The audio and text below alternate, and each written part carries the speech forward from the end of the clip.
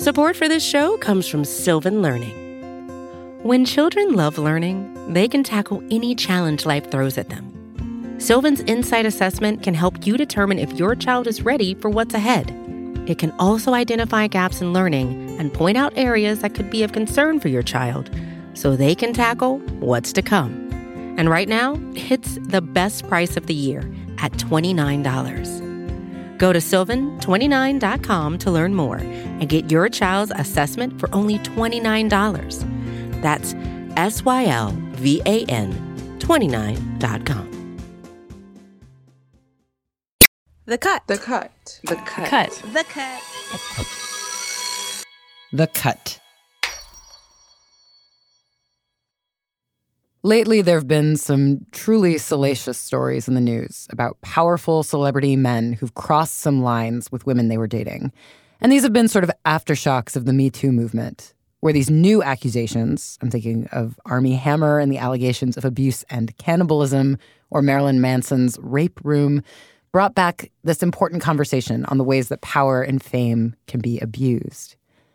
But the fascinating thing this time is the way these celebrities have responded to these accusations, because the reply has essentially been, oh, no, you don't understand. That was consensual. We are kinky. Kink is one of those things that's hard for people to understand, myself included. Because I think for a long time I was like, whatever, you have your shit you do behind closed doors, and that's your business. I don't really feel the need to interrogate it too deeply beyond a basic sort of understanding that I shouldn't shame anyone else's kinks, you know? And so when the internet seized on the gripping details of Armie Hammer's supposed cannibal fetish, I was like, should we even be lampooning this? Is this a legitimate kink? Would there be a right way to do this? But then I realized everyone was talking about what a wild fixation this cannibalism thing was supposed to be. And there was much less focus on what Armie Hammer's accusers were actually saying about their relationship, which was, fetish or not, their relationship started one way, and then it took this turn. We at The Cut believe these women who are making these accusations. And we believe that the men they were involved with are hiding behind the mantle of kink. Because kink isn't an excuse for abuse. But in order for us to understand where the lines actually get crossed, as a culture, we're going to have to engage with the ideas of kink much more fully, in all of its richness and deep, deep complexity. We understand that, you can be, vicariously, excited by violence, even though real violence is disgusting and you don't want to actually hurt people. But it gets, framed in this way where it makes it sound like if somebody is kinky, they're beyond criticism, and that's not what it means. This is Lux Alptraum. And I am a longtime sex educator and an abuse survivor and someone who thinks a lot about abuse and kink. I think people think kink, kink is choking people and kink is leaving bruises on people, and it can be, but that's not really what it is. So what is kink? Everyone I talked to had a different way of explaining it. What kink means differs for different people. Well, kink is a very specific subset of the erotic, and it can mean a lot of things. If one feels that one is kinky, then one is kinky.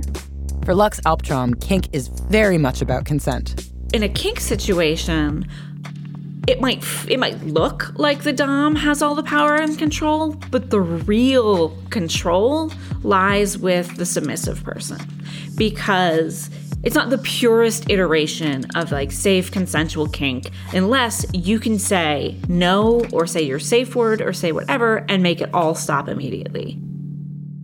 This is a very clear dividing line, right? For Armie Hammer, the women said stop and he kept going. For Marilyn Manson, it was an entire lifestyle where if you said stop, you were punished more. But just like in all consensual sex, kinky or not, there's a lot of nuance and negotiation that needs to happen between the people involved. And it's all within this context of wanting to be giving.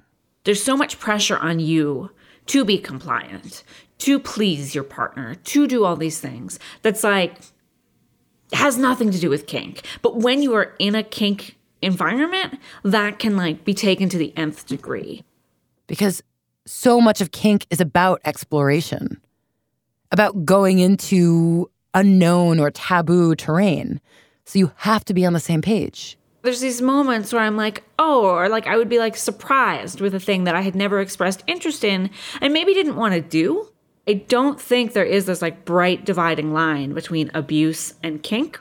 You know, all of this stuff is just like, there's no like 3-step guide for like dealing with this. Or there is, but it's like, talk to people, have conversations, like be willing. It's like the easiest thing and the hardest thing. To hurt the ones you love. To act out scenarios that aren't normally like you. To play with power. It's playing with fire, really. And yet, culturally, kink doesn't get talked about with gravity until something goes horribly wrong. It either gets whispered about as this super freaky, unspeakable thing, or it has this reputation of being a kind of dorky form of adult Dungeons and Dragons, you know? Like something couples try to spice up their marriage after reading 50 Shades of Grey. I think it's almost jumped straight from being something that's forbidden to being a cliche and being a joke. And we skipped the part where we look at it as something to be taken just as seriously as everything else we do as humans. And I think that was part of what we were hoping to do with this anthology. Author Aro Kwan. She co-edited a collection of stories called Kink. It just came out this month. Her co-editor is poet Garth Greenwell. I would say kink creates an occasion for investigation of elements of ourselves that in other aspects of our lives we may be too frightening or too dangerous to investigate. So that to me is part of the great value of kink and of literature around kink. Kink, like any kind of sex, like any kind of intimacy, is quite simply another way of looking at how people interact. It's not all good and it's not all bad.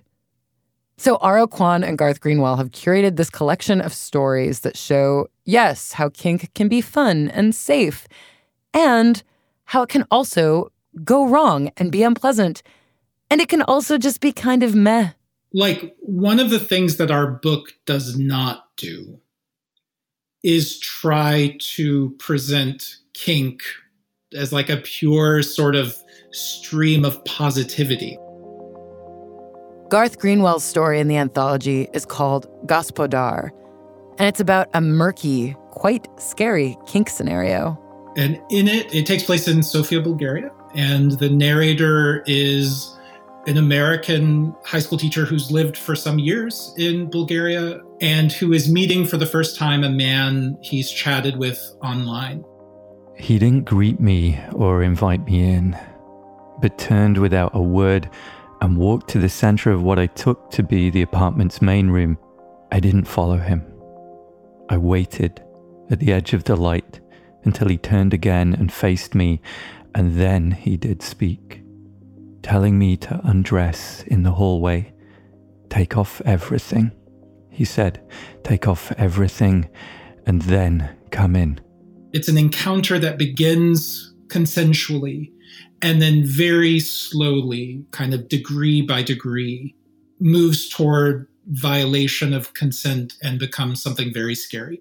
I cried out in a voice I had never heard before, a shrill sound that frightened me further, that wasn't my voice at all, and I choked it off as I twisted away from him, not thinking, but in panic and pain, using all my strength. Maybe he was frightened too by my cry.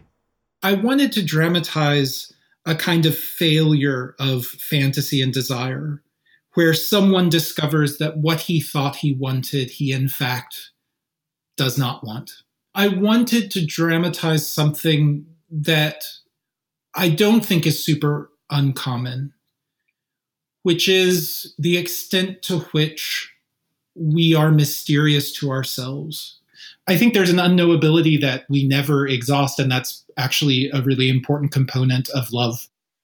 I'd agree with that. And I also feel that there's almost nothing more loving we can do for one another than to really see each other. And there's almost nothing more trusting we can do for one another than to let someone else see ourselves. And that sort of attempt to see the unseeable in someone you love, that's what Aro Kwan's story is about in the anthology. It's called Safe Word, And it's about a couple who goes to visit a dominatrix in a dungeon. Still holding hands, they followed the dominatrix down the long hall. Then they were in a dim room, flashing mirrors and contraptions. And it turns out one partner is way more into the experience than the other. He was tired. His right shoulder hurt. He didn't want to hit Julie anymore. He wanted to get out of here. He wanted to untie her and take her home, soothe her and have sex with her, his wife, whom he loved. But he kept going. Part of what's going on in the story is that there's an asymmetry of information, and the far kinkier person has been thinking about this, has of course read about it, has much more of an idea of what she wants, and the narrator who's being introduced to this world doesn't. He hadn't even realized he'd been hoping that somehow all this would go away, that they'd have their little excursion into the foreign land in which he was expected to beat his wife. Then they'd come back to their cozy, normal life in which they took care of each other. But the dominatrix was still talking. The striking thing about this story, and many of the stories in the collection, is that the characters aren't always able to define their precise terms and boundaries in advance. Because over the course of the kinky encounter, the characters are experimenting with what they want. They're discovering likes and dislikes that they weren't anticipating. They're surprising themselves. This is another way in which kink, I think, is an aesthetic act, that there are fictions that allow us to get to the truth. In a mask, or in a costume, or in a new persona, with a new set of norms and a new set of rules that exist only between you and your partner or partners, you're creating a new culture, a new set of circumstances to operate within. And this can help you more clearly see the sexual norms that we're used to operating within, instead of taking them for granted. Also, who knows what is normal? I might argue that on the face of it, heterosexual missionary sex, where a cis man is ramming something into the body of a cis woman over and over again, does not seem definitely loving and definitely affectionate. And this is one of the most loving things we can do for each other. So much of what is considered normal or healthy or good is the way it gets framed and talked about. If I'm having sex with a guy who spits in my face, that is not mean. That is that guy contributing to my pleasure. When I think about the really good sexual experiences I've had, even sexual experiences that involve consensual violence or consensual degradation, my feeling is one of great gratitude and tenderness, and what interests me about literature as a way of exploring kink is that it allows us to approach it as the complicated thing it is, to not try to iron things out into cruel or tender or mean or nice, but instead to acknowledge the complex dynamic thing that human relations really are. So the complexity of kink is a double-edged sword. It can cause harm and create rifts and unearth unknowable parts within someone you thought you knew, including yourself. But also, kink can be a way to heal from trauma. After the break, author Roxane Gay talks about her relationship with kink and her story in the anthology.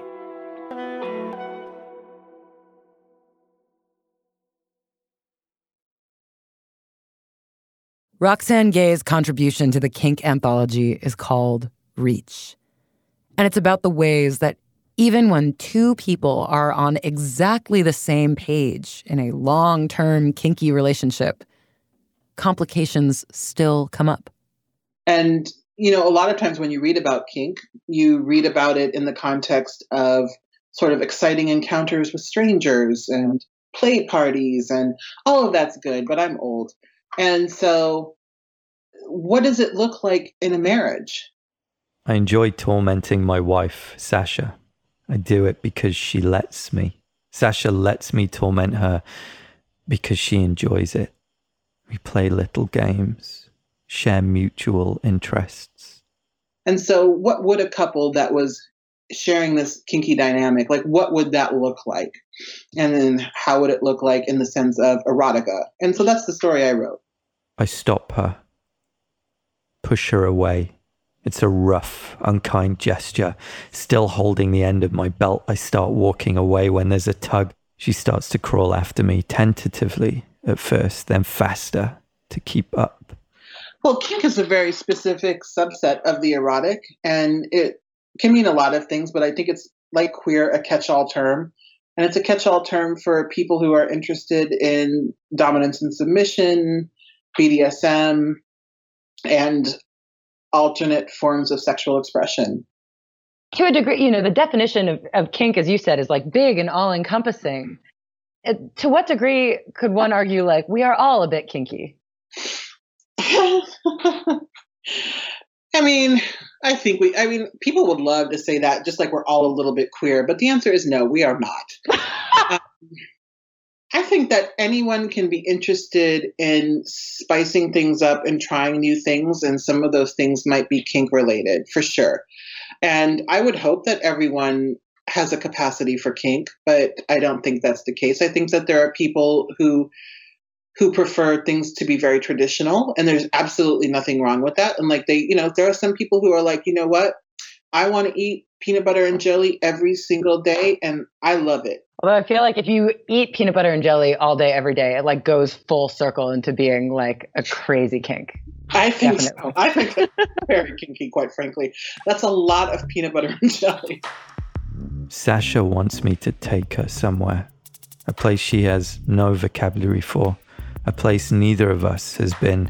I can hear it in her cries when we're fucking, or I'm stretching her limbs out across the bed, or we're crammed into the antiseptic space of a train bathroom. I can always tell we're not quite there yet.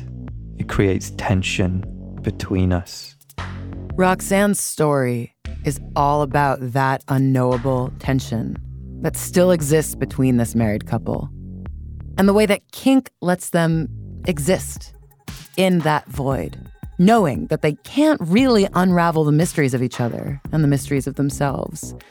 And honestly, they're not trying to.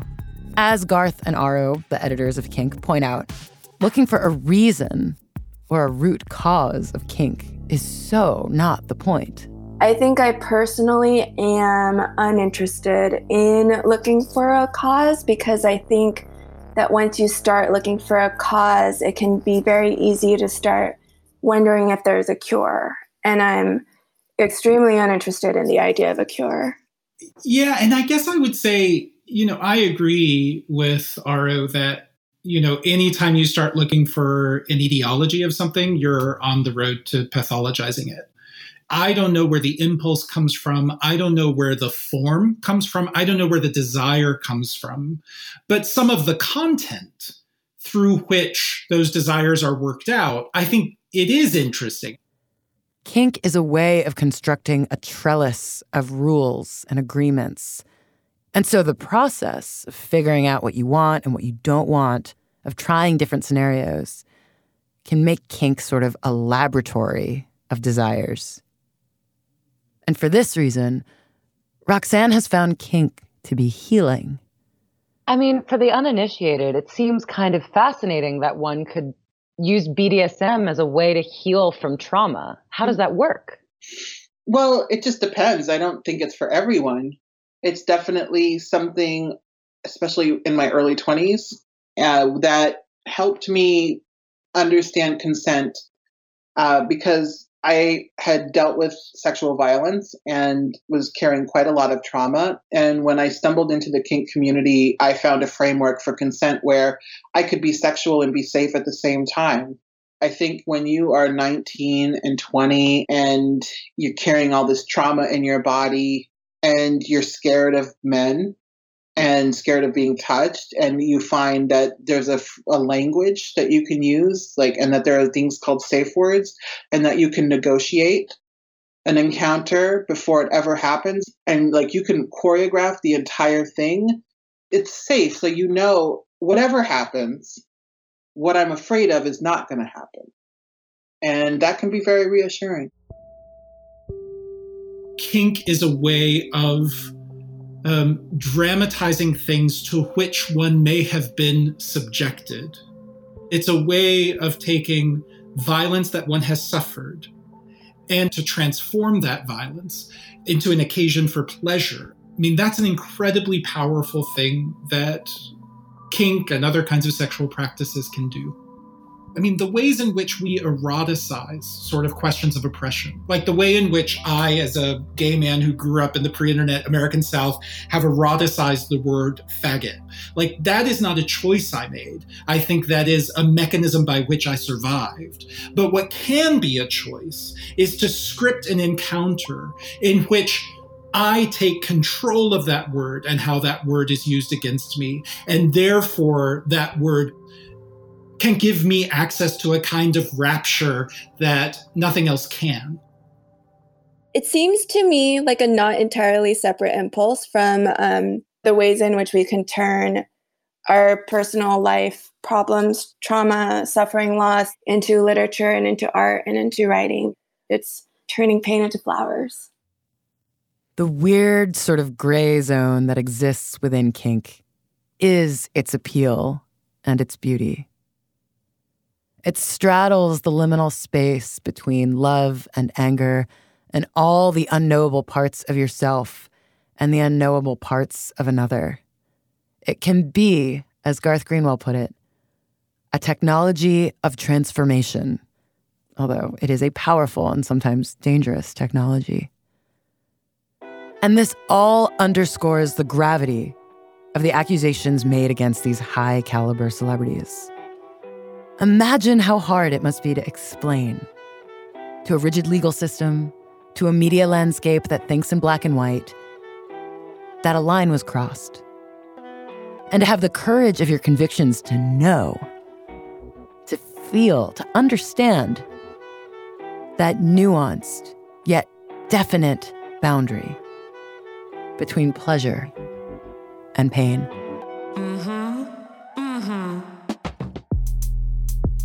This episode was produced by B.A. Parker, Allison Behringer, Jasmine Aguilera, and me.